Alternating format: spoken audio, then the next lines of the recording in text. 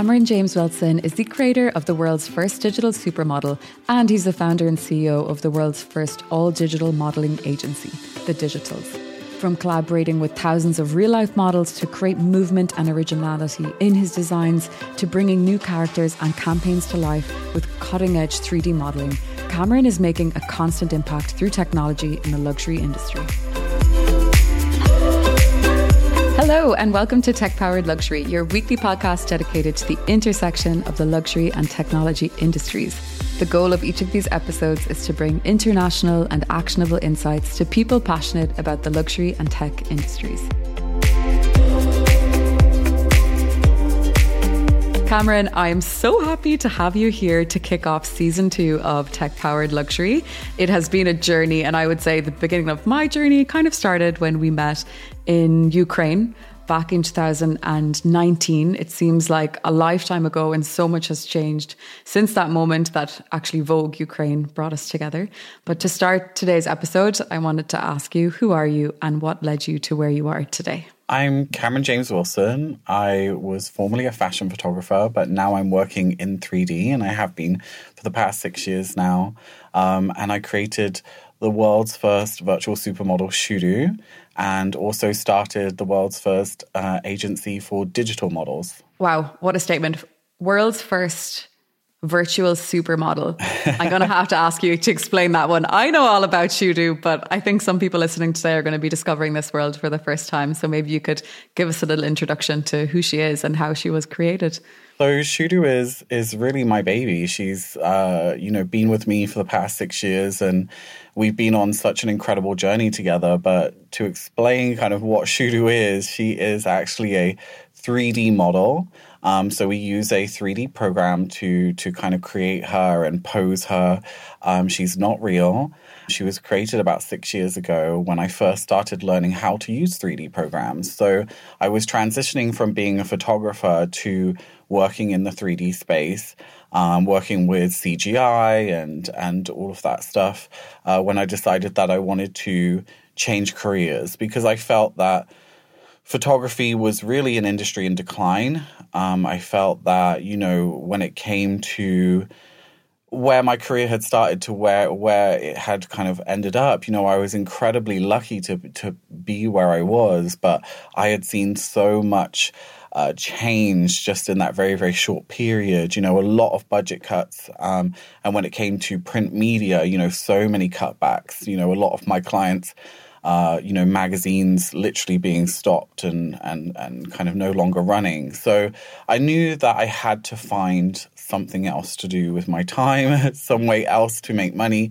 So I was really inspired by sci-fi movies and gaming, and thought, I really want to give something in 3D a go.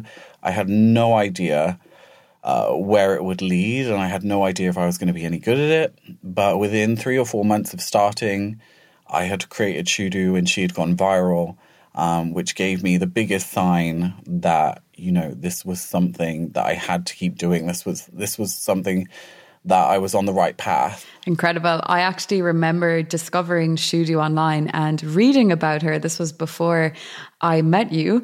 And that viral moment was linked to Fenty, so Rihanna, and a specific shade of her lipstick that was worn by Shudu. And it was posted on Instagram. A really striking image. Actually, I have it in my mind right now. And anyone who's listening should look up Shudugram on Instagram and look for that image, because it, for me, is one of the most, emblematic images of the modern fashion industry and the modern beauty industry today. And the fact that Shudu is a model that you created through technology it's actually mind-blowing. So maybe you could talk us through that process of how you actually went from having the idea of moving from photography into this digital space inspired by gaming and CGI to creating this model and then going viral and getting recognized by the team behind Rihanna's beauty brand Fenty. So my initial idea when I was started to work in 3D was to work with 3D fashion. So there are multiple programs out there which allow you to design 3D garments, different dresses and things like that. And they actually simulate the cloth and drape the cloth in 3D as it would be in real life. And that was something that I was super interested in. And then it came to designing who I wanted to wear those outfits. And something just kind of really took with me. I think it was my, previous experience in photography. But when I started to design the models that were going to be wearing my 3D garments, they just came to life so easily. I started to build these characters and started to get really obsessed with the details, making sure that they looked really, really realistic and finally expressing my own views of beauty.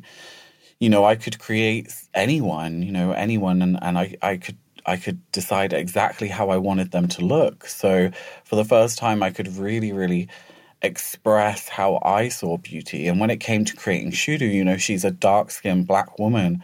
And I just really, really connected with her and wanted to create this incredible image that just showcased how beautiful, her deep dark complexion is, her features, just something that I felt that we don't see enough when it comes to art, when it comes to media.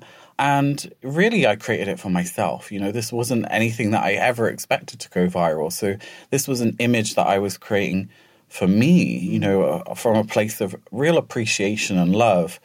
And then when I posted that image and it went viral and people saw it and kept sharing it and commenting about it, just was absolutely incredible. So I kept creating these beautiful images of Shudu, and one of the images that I created was the now iconic Fenty image where Shudu is wearing this really vibrant orange lipstick that Fenty Beauty actually reposted.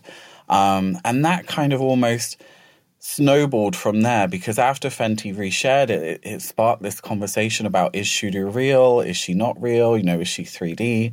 And I think a lot of people discovered from that image that actually she wasn't real and virtual models exist, and this is how far we've come with technology.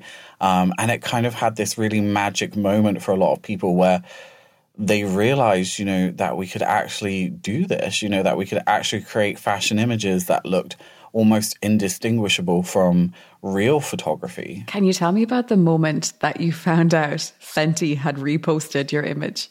So the initial idea for getting Fenty to repost the image actually came from my sister. She suggested the shade, she suggested the brand, and, of course, Fenty aligns with my ideals as well when it comes to representation and diversity. So I thought, what a great fit, to put Shudu in their makeup. I didn't think that it was ever going to be reposted, but my sister was like, no, you need to tag this person, you need to tag that person, you need to tag this. And I did. I followed all of her advice. And I woke up one morning and saw that they had reposted it and running around the house, and my sister's really excited. And, it was just a really, really huge moment because I had never experienced anything like that before. And it got 250,000 likes before it was deleted. When they found out that Shudu wasn't real, I guess they thought maybe that was a little bit too controversial, but it was nice to know that it was once on Fenty's page, even if it isn't anymore. And that is something that it comes up quite often when you're talking about 3D models, avatars, and the blurred lines between what is real and what is virtual. Can you talk to me a little bit about that controversy and how you progress through it and how you keep going and how you answer to people who ask, why are you doing this? And why not just let real models take center stage? Technology is always going to be controversial. A lot of people are scared when we talk about technology and have a lot of fear when we talk about the future, and where this is all leading to, because, sometimes these things can be quite scary. The thought of people losing their jobs and livelihoods to, AI machines, 3D models, things like that. It's all a legitimate fear as well. This is something that we should be concerned about. And I think that there are ways that we can use this technology ethically. And that's something that I've really had to learn about in the past, 5-6 years is how do we approach this from, an ethical stance, and how do we make sure that this technology is being used for the right reasons, and how do we navigate, incredibly important topics like race and representation in 3D. When I created Shudu, I didn't know that she was going to be really famous. I didn't know that she was going to go viral.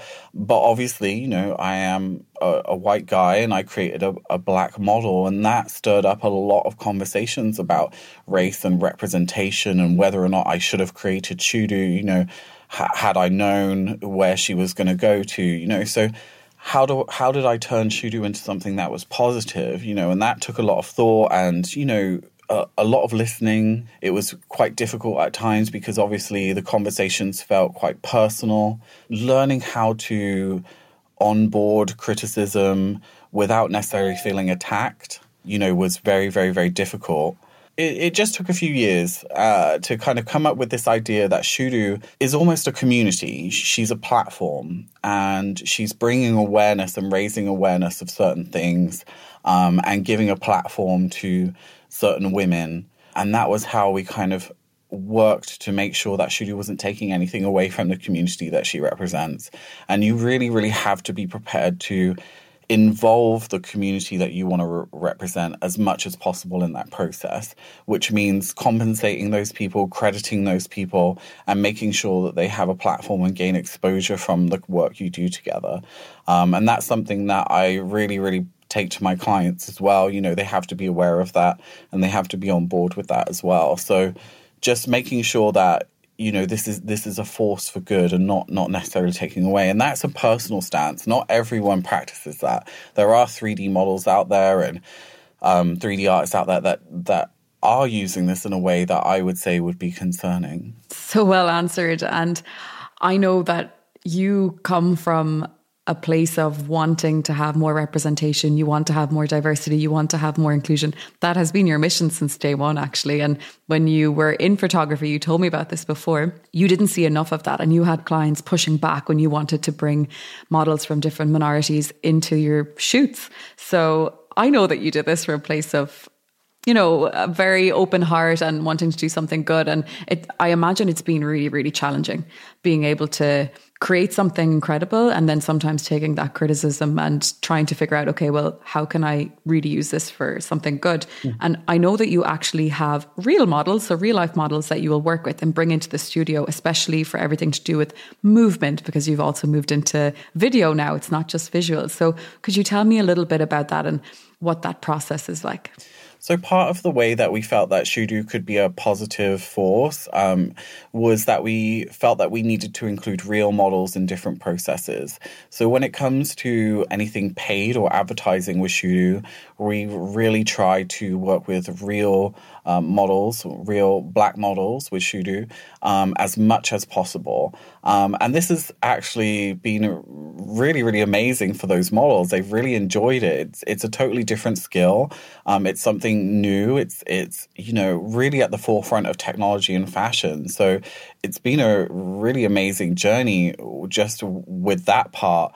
But then also moving into animation, you actually need to work with motion capture actresses. So actually working with those women to capture movements as Shudu, and kind of learning new skills in that way, because that's also a totally different skill set as well. So we worked with a model called Janice Drummond in Canada when we were creating an experience for the BAFTAs, and she had to learn how to do all of the kind of motion capture work and wearing the suit with the little balls on and everything. So it was really, really different for her. And actually learning that skill, I think will become much more of a necessity in the future, having this kind of wider skill set as a model. So it's really, really amazing to see that 3D doesn't necessarily have to take it can also give more opportunities to people and actually include more people to create something than necessarily just creating it in reality. So today, well, at least the beginning of your process was building models to represent communities that maybe are not so much represented in the real world, and then working with models from those minorities to bring them to life. Have you seen the opposite happen, where you have models in real life that want to have a digital version of themselves created? And do you think that's a trend that we're going to see more of in the future? I definitely get approached by real models to make 3D versions of them, and I've actually seen models, be made into 3D by other people, and I think it's absolutely incredible, and I think it's very, very forward thinking. However, these 3D models do take a lot of looking after. They do take a lot of work and maintenance to make sure that they're being utilized enough to really justify the cost of turning yourself into 3D. I think when it comes to real people making 3D versions of themselves, there has to be a real reason for it. There has to be like a very clear use for that 3D version. I think it works really well in the case of actors because, that 3D version can be used in games. It can be used as younger versions of themselves. It can go into all these different places. So it works in some cases. And also, I think it's a long-term thing as well. If you're making a 3D double of yourself, it might not be useful right away, but 20 years down the line, when you no longer want to model, or, you feel like you're a little bit too old or whatever, you can then bring your 3D model back who is, going to look like the you were back then, and they can continue to work and do things as well. So it's really interesting to see when individuals make their own persona, what changes they make to themselves as well. So I've seen models who have created 3D versions of themselves, but they're not exactly like them. They've made certain changes. They might not even look that similar to the 3D version of themselves, because this is a persona and this is a chance to really make something that reflects you as you want to be seen. So it's a really, really interesting space when it comes to identity and how people want that identity to be perceived. That actually leads me straight into the next topic I wanted to talk to you about, which is everything to do with the metaverse. And it's one thing that I've heard over and over again is, why just create a replica of yourself within the metaverse when you can be anything? You can be a unicorn at breakfast, you can be your favorite animal around lunchtime. You can wear all of the couture gowns that you could maybe never wear in real life otherwise. And in the evening, you can go to a gala dressed as a cloud. Like, there are no limits, right?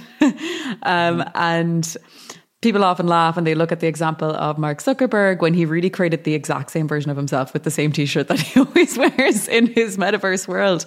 So how do you see what you're doing today translating into the metaverse, but also gaming? And is it where you expected your work to live when you started out doing this? So I think my focus really is on creating unique and kind of compelling characters. And really I focus on the visuals. So I don't really include a lot of narrative when it comes to my characters. They're basically just a series of images, and people interpret them and come up with their personality and a lot of their story just through looking at the images visually. Whereas some people tend to take their characters and they actually work very hard on the narrative and storytelling side of things. And I think when it comes to moving into the metaverse, I would still love to be creating characters for the metaverse and, different personalities. It'll be interesting to see how that develops, how these things develop in the metaverse. And I think there's a lot of very, very interesting topics that I think that I'm kind of looking forward to seeing how they're addressed, things like race and representation, how will people gatekeep culture when it comes to virtual avatars? What if there are white people making black characters with braids, with dreads and things like that? How are we going to kind of address these kind of issues as they come up? And I think that's really, really interesting, because as identity becomes much, much more fluid, will some of the conversations and history and, ethics keep up with that? How will we be able to kind of keep up with this really, really fast changing world of identity? And I think that's really, really interesting. And I think we're really going to see the breakdown of so many constructs when it comes to identity. We're so used to boxes, we're so used to, one person being one thing.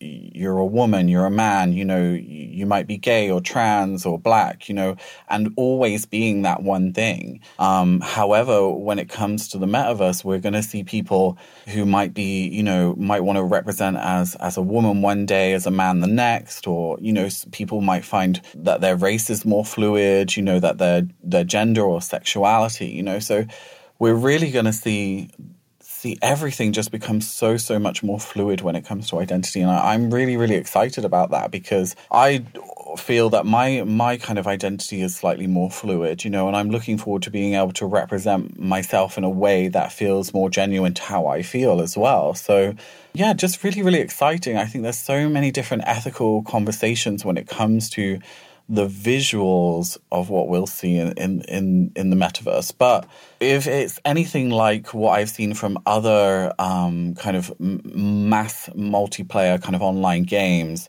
I think we'll see a lot in the way of kind of groups of people forming. So I actually used to play a game called Second Life. And you're one of the originals. It's kind of like the first metaverse, like where you could build a house and build a shop and modify the way you look however you wanted. But the interesting thing of what you would see there is actually the avatars kind of separated out into groups. And you would find kind of groups of individuals. So one individual might really be going for like that Instagram aesthetic of, Insta baddie kind of look, really curvy bodies, long nails, like, extreme makeup looks. And then you might come across a group of people who all look like furries, they all look like animals. And then a group of very, very small people, who look more like pixies or something like that, so you get this kind of strange kind of grouping of people, and they kind of divert off into these kind of niche groups. So I'm excited to see what kind of groups might form in the metaverse as well. Cameron, you mentioned ethics a few times, and that is one of the biggest topics right now in everything to do with artificial intelligence in particular. We had a brief chat about it already. ChatGPT, it is, I think, the technology of the moment, because it's so easily adoptable by anyone on the planet right now. If you have access to the internet, you can ask it something. And again, ethics are going to play a huge role in how this is rolled out and how it's actually leveraged, not just for personal use, but also in the world of creatives and businesses and whatnot. How have you been using this technology so far? And is it something that you've incorporated into your own creative process? So at the moment, I'm extremely addicted to both ChatGPT and Midjourney, and I seem to just be like plugging something in like every 10 minutes, just if I have an idea, just kind of putting it in and seeing what comes out, especially when it comes to Midjourney, because it takes a little while to kind of generate results, and you might need to generate them a few times. So over the past few days, literally just been going back to Midjourney and tapping new things in and just seeing kind of what comes out. And to be honest, I've never been more inspired. I've never felt more capable of kind of creating what I see in my head. I feel like I can really execute my vision much, much more clearly now than I've ever been able to before, and much quicker. So it's able to iterate much more quickly. So I can go through ideas, extremely fast and get to where I want to be much quicker than what I ever could before. So for me, it's really, really exciting. And I think, I know there are a lot of worries about where the imagery is sourced from and whether or not it's copying anyone. And for me, it is important, but I think it shouldn't stop us from experimenting with this space and really, really kind of diving into it and kind of looking at where this technology is going. I think for me, I've always had an issue where people have always ripped me off. People have always ripped my photography off. They've ripped off a lot of the stuff that I've done on 3D. So when it comes to copying other people, I feel like nobody is better than another artist. So for me, the the morals are a little bit skewed. But I think we do have to be worried about moving from being creators to inputters, to kind of there's just a fine line. Things. And I think that we need to be careful that we don't get so excited by these beautiful visuals that we're creating and generating that we don't, lose something. Because what I've noticed is while I'm generating these images, I'm thinking, wow, this is amazing. Look at all these beautiful images. But when I actually look at what I've spent a whole evening done, I'm like, okay, well, what are these going to be used for? What is the purpose? And actually what I have is a lot of beautiful nothing. Really, all I am is just kind of a kind of data miner just sat there kind of just tapping away at a computer, a bit like 1,000 monkeys, and 1,000 typewriters just sat there tapping away, and actually not really creating anything at all. It's just generated. So I think we need to be wary about how we're using this technology and making sure that we're using it with a very specific purpose, because it's so easy to just get lost in the generation and, oh, wow, look, this is so beautiful, but really, what is it? And that's something that I've kind of had to realize, recently, is to, just learn how to focus, learn how to really know what I'm actually doing this for. Purpose is actually why you created all of your models. So this is almost the opposite. It's super quick, and that's addictive because it's like, wow, look what I've created. This was so fast compared to the usual processes that you have, which can take thousands of hours to create a virtual model. So I'm sure there's a lot of excitement there around it as well because of the speed. Exactly. So it can become almost like addictive, just like you're scrolling through Instagram and you see something really interesting or a beautiful image, and you get that kind of reward, that dopamine hit. The same thing is happening when it comes to Midjourney. When you find a great prompt, when you start to see images generating that look really beautiful, you might feel really inspired by that, but does it lead to anything? Is it really fulfilling any kind of necessary, need?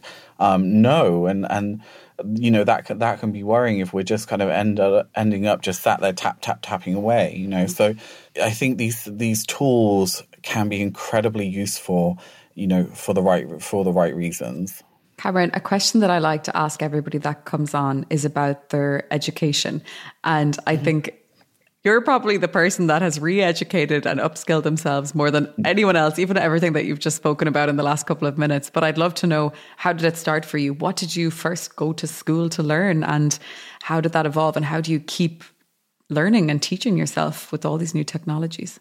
So at school, I was really academic, and I was really focused on science. So from the age of 12, I had already had my work placement sorted for when I was 16, 17. Okay, and I we're one of those students. I already knew what university I was going to go to. And then I went and did my work placement, which was actually in a laboratory with fish, sea life and things like that. And I had one of the worst experiences of my life. Oh, no. At 12, dream shattered. Dream was shattered. So I went there, realized you had to do a lot of animal testing when it comes to these labs and things like that. The ethics of it were horrible. The things that they were doing were awful. I was like, I can't do this. You had a Legally Blonde moment. Bristler's Bill. I was like, I cannot do this. This is not why I wanted to do science. I wanted to I wanted to work with marine biology to help the world, not do things that I felt were morally questionable. So I really had a dilemma at that point. I didn't really know what I wanted to do with my life. And I was 16. I was just about to leave school. And I had no idea. And then my fashion textiles teacher came to me and she said, Cameron, you're really, really good at fashion. You're one of the best students. You should go to art school. You should do fashion. And I was like, really? And she was like, why do you even want to do science? Is it something that you want to do? And I thought, not particularly, So with literal months to go to the end of school, I applied to the Arts University in Bournemouth for one of their undergraduate programs, and went and did a 2-year course there, which really, really changed my life and kind of made me realize, that I really wanted to go down this path of fashion. However, I was probably one of the worst students. What happened? What changed? I was never on time. I didn't really enjoy the course. I don't know. Like I feel like maybe I was a bit too creative and a bit too kind of, independent to really continue on with education. So my tutors basically said to me, do not go to university. You need to go out on your own and do your own thing. So at 18, I got a job, and I actually went out on my own and started doing photography of my own. So I was self-employed from 19, and that was it. Wow. You took a leap of faith, but obviously in the right direction, and you had the courage to say, science not for me, and that's okay. Exactly. And it seems like you're exactly where you were meant to be. Exactly. And to be honest, I'm glad that I have that foundation in kind of academia and with science, because it allows me to really be interested still in technology and to have a basic understanding of it. I'm not the best person when it comes to learning about technology and all of that, but I can keep up with it and I can kind of understand it, and I know how to utilize it for me and my work, and that's really what matters.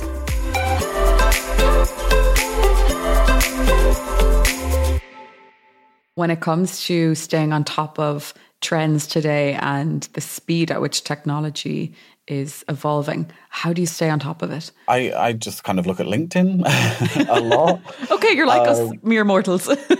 Yeah, I keep track of LinkedIn a little bit, although I find it quite depressing sometimes because I see people doing so much cool stuff, and I'm just like, I get that feeling, how people must look when they look at Instagram and they see all these people doing fabulous holidays. When I go on LinkedIn, I see people doing all these amazing projects, and I get that kind of FOMO. I get that as well. Instagram does give me that, but LinkedIn, absolutely. And that's one of the reasons why I started the podcast, because I was like, well, at least I can ask them about how they did it. Exactly. So I looked at LinkedIn and just kind of talked to people. I talk to a lot of people who are much more interested in technology than I am, and much more interested in certain topics. I have friends that are really into crypto and NFTs, and I'll have a chat with them. And I have friends that are really into the metaverse, and I'll chat to them, because really, for me, I am interested in technology, but I'm more interested in how it will benefit me and what I can do with it.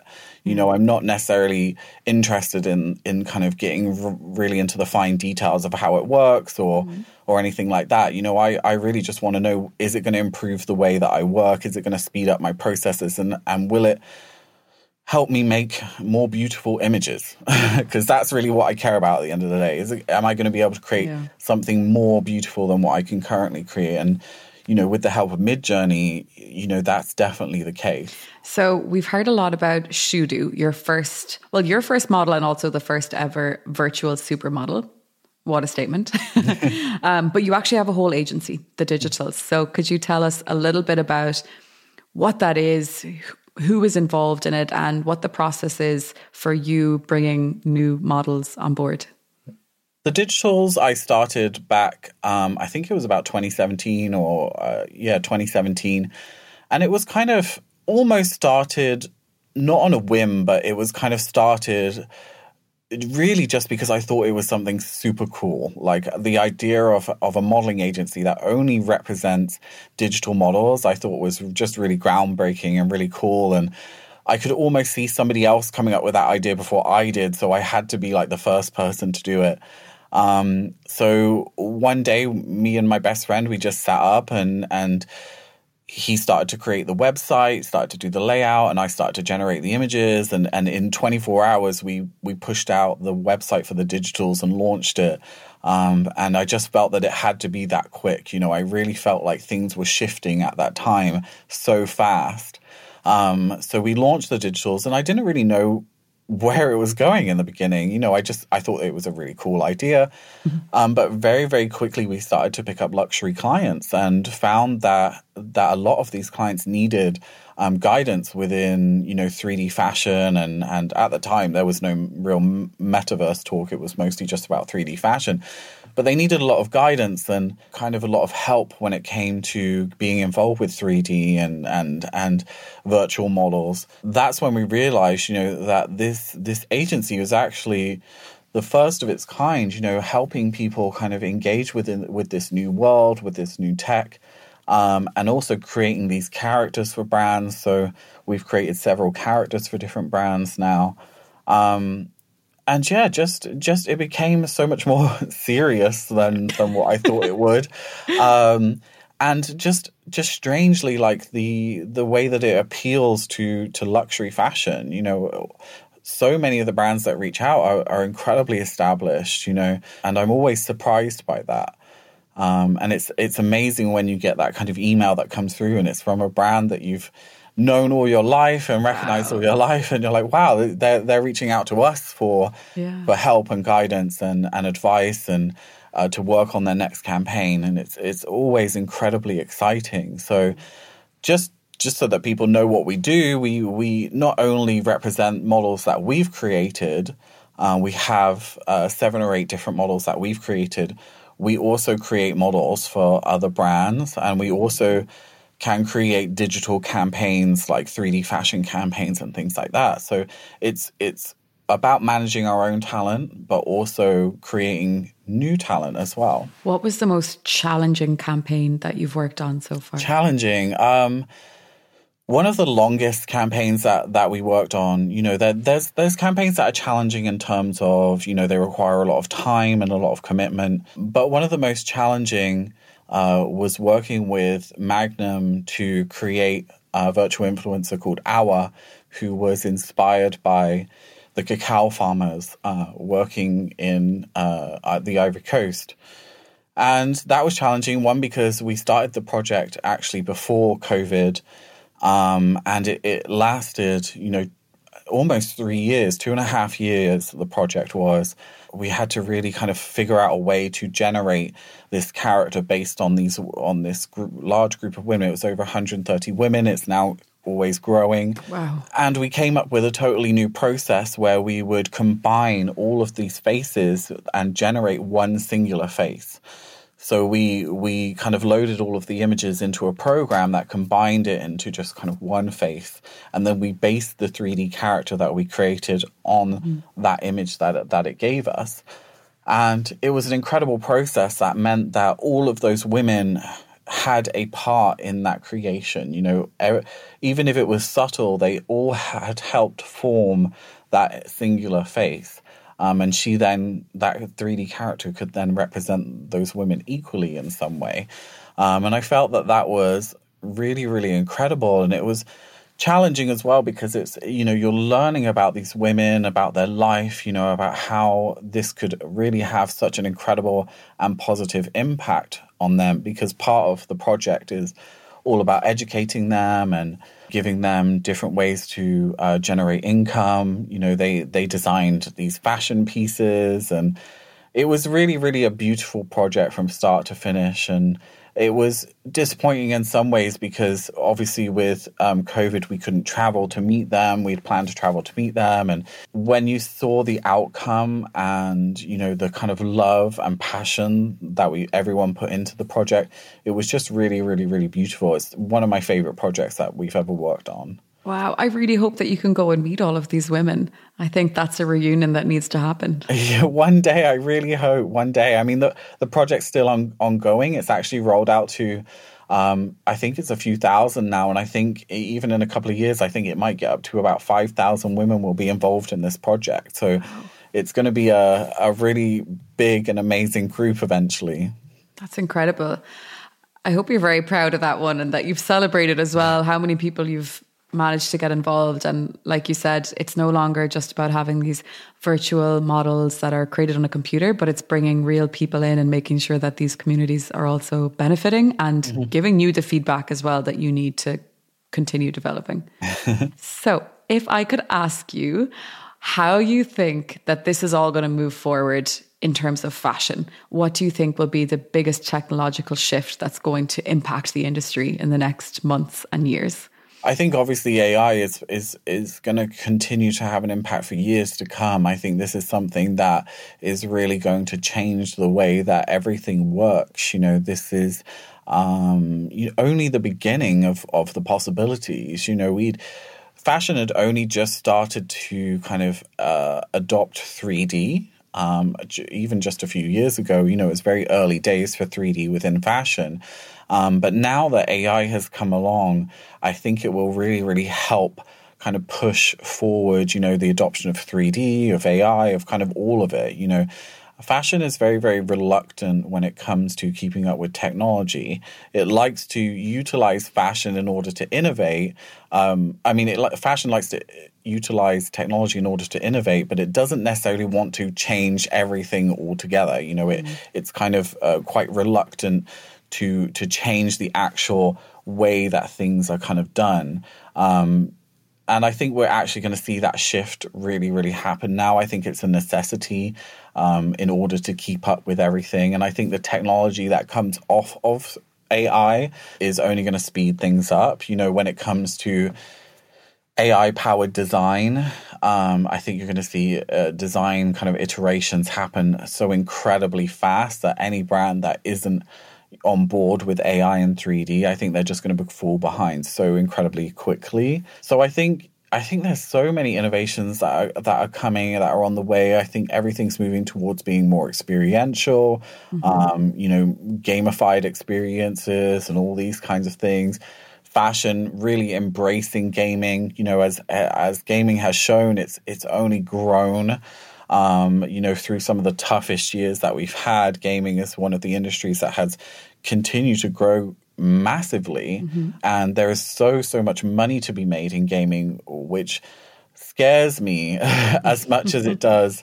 I think it's great that fashion wants to get involved with gaming, but as a gamer myself, I'm kind of a bit scared of the ways that, things will be monetized. And I think that's something that we have to be very cautious of and very wary of, is, how fashion and gaming can come together in meaningful ways and to create meaningful experiences, not just whacking a brand logo on some 3D stuff and hoping that some, 12-year-olds are going to buy it. I think we really need to be focused on creating meaningful experiences in the future. I couldn't agree more. And there's a lot more that we can do outside of just the visual aspect. There's also the educational side of things, educating about our fashion choices, about the impact of the fashion industry, even about upcycling, reusing, maybe removing the taboos of buying pre-loved items. I think there's so much that we could do, and it's the next generation. We need to fix what our generation and our past generations have broken in the system. So I'm looking forward to seeing how the actual gaming community as well, who hopefully, maybe there's these communities within the gaming community that are also interested in fashion, and they need to be the ones that lead these movements. Otherwise, it's not going to be authentic. And I don't think that it's going to be received in the most positive way. If you just have these outsiders coming in and, like you said, just putting logos on things, it's not going to have a sustainable effect. So when it comes to your own journey and what you're going to be doing next, Cameron, maybe you could give us some insights into what you have planned or what you would love to be involved in the future. So I think that the future is really, really interesting and kind of looking at lots of different opportunities. Of course, continue to work with clients, continuing to produce beautiful imagery with them and continuing to work with Shudu and develop Shudu and our characters. But for me, I think there's so many more possibilities out there, and I'm always looking to do something else, do something new and fresh. And I really, really feel inspired by AI kind of driven design and looking at kind of AI to generate more ideas. And just over the past few days, I've been working on a whole new website that was basically created with the use of Midjourney and ChatGPT. That is all about kind of brands, branding, and items that don't exist physically, you know, kind of, digital goods, some fidgetals, filters and things like that. How do we kind of generate these ideas using Midjourney? How do we bring them to life? So for me, I think the future is a lot more kind of experimental. So moving not away from fashion, but kind of moving into different areas and just experimenting, because you never ever know where they're going to lead, which is really, really exciting for me. And that was the thing. When I moved from photography into 3D, I had to go through a stage where everyone thought I was crazy. I had to go through this stage of people looking at what I was creating, and I wasn't very good at it because I just started to learn it. So when you start to learn something, you what you're creating, it looks like crap, and they're used to seeing these incredible photographs that you take, and you're there putting out some rubbish 3D work, and they're, I remember it was a donut, wasn't it? Yeah, donuts. So I was creating donuts and stuff, and towels hanging on hooks and things like that, and people are kind of like, what is this person doing?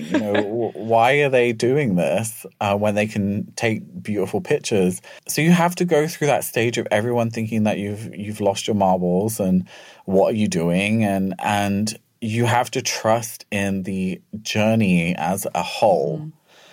And then obviously when I started to create, really, really amazing images, everyone's like, oh, wow, I knew you would do this. Like, I knew you were going to make it. Or, like all of a sudden everyone thinks, oh, yeah, it's amazing. So it's just all of that. It's just part of a journey, and you have to go through that process, that beginning process.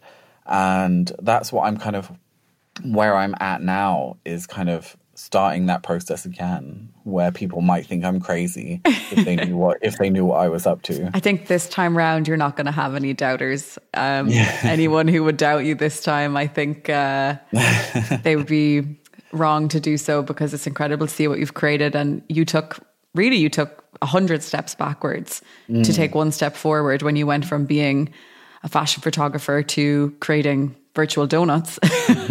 And now look what you've created. So it's amazing to see your journey. Obviously we met quite a few years ago, and since then, every time I see new projects you're working on, creating new models, new campaigns, I'm just in awe, because it's so creative. It's super luxury and it's super tech. It's the exact things that we love on the podcast. For people listening that maybe have been interested in this space but haven't yet had the courage or maybe the information just to take a step in that direction, what's the one skill that you would recommend for them to start working on today? So I already knew that you were going to ask me this, and I've already told some people what I'm going to say. I want people to try and understand why I mean this, and to kind of listen and not just eye roll. The one skill that I think everyone should really, really focus on and learn, at least to some extent, is makeup. And I know that that's quite a random skill. I love this. Okay. But it's something that is so accessible to everyone. And it's something that you can get so much from. When it comes to your own presence and your own expression of identity, I feel that makeup is so incredibly important. You're also learning a new artistic skill. So when it comes to 3D, when I'm creating a new character, I've learned so much from makeup and kind of understanding light and shadow and shading and how skin should look and how different colors should go together, that I utilize that skill every single day. So when I very, very first started out, one of my first jobs was working on a makeup counter for Chanel. And I learned everything there. I learned about luxury fashion, luxury beauty. I learned how to sell. I learned about my presentation of myself. I also learned how to get within 6 inches of a stranger's face and still make them feel comfortable. Yeah. And I think if you can really be that close to someone who you've never met before and they still feel very comfortable and relaxed in your presence, I think, that's a great skill to have. So so much of what I utilize every day comes from the beauty industry. And I feel that so many people kind of think of it as I don't know, something that that's on TikTok or YouTube and kind of eye roll and think, oh, it's just makeup, whatever. But actually, if you look at it kind of seriously and artistically, it's an incredibly valuable skill, and to be in control of your appearance and kind of how you're perceived by people, I think is really, really powerful. When you walk into a room and you are kind of, well made up, you have great makeup, you have great grooming, hair and everything. As a speaker, that's incredibly important. I'm constantly on stage, I'm doing panels and discussions. I did a TED Talk a couple of months ago, so for me, presentation is incredibly powerful. If I want people to listen to me and if I want people to focus on what I'm saying, you have to kind of almost look a certain way. So I don't want to say makeup and everybody think, oh, he wants everybody to, slather loads of makeup on and learn how to contour.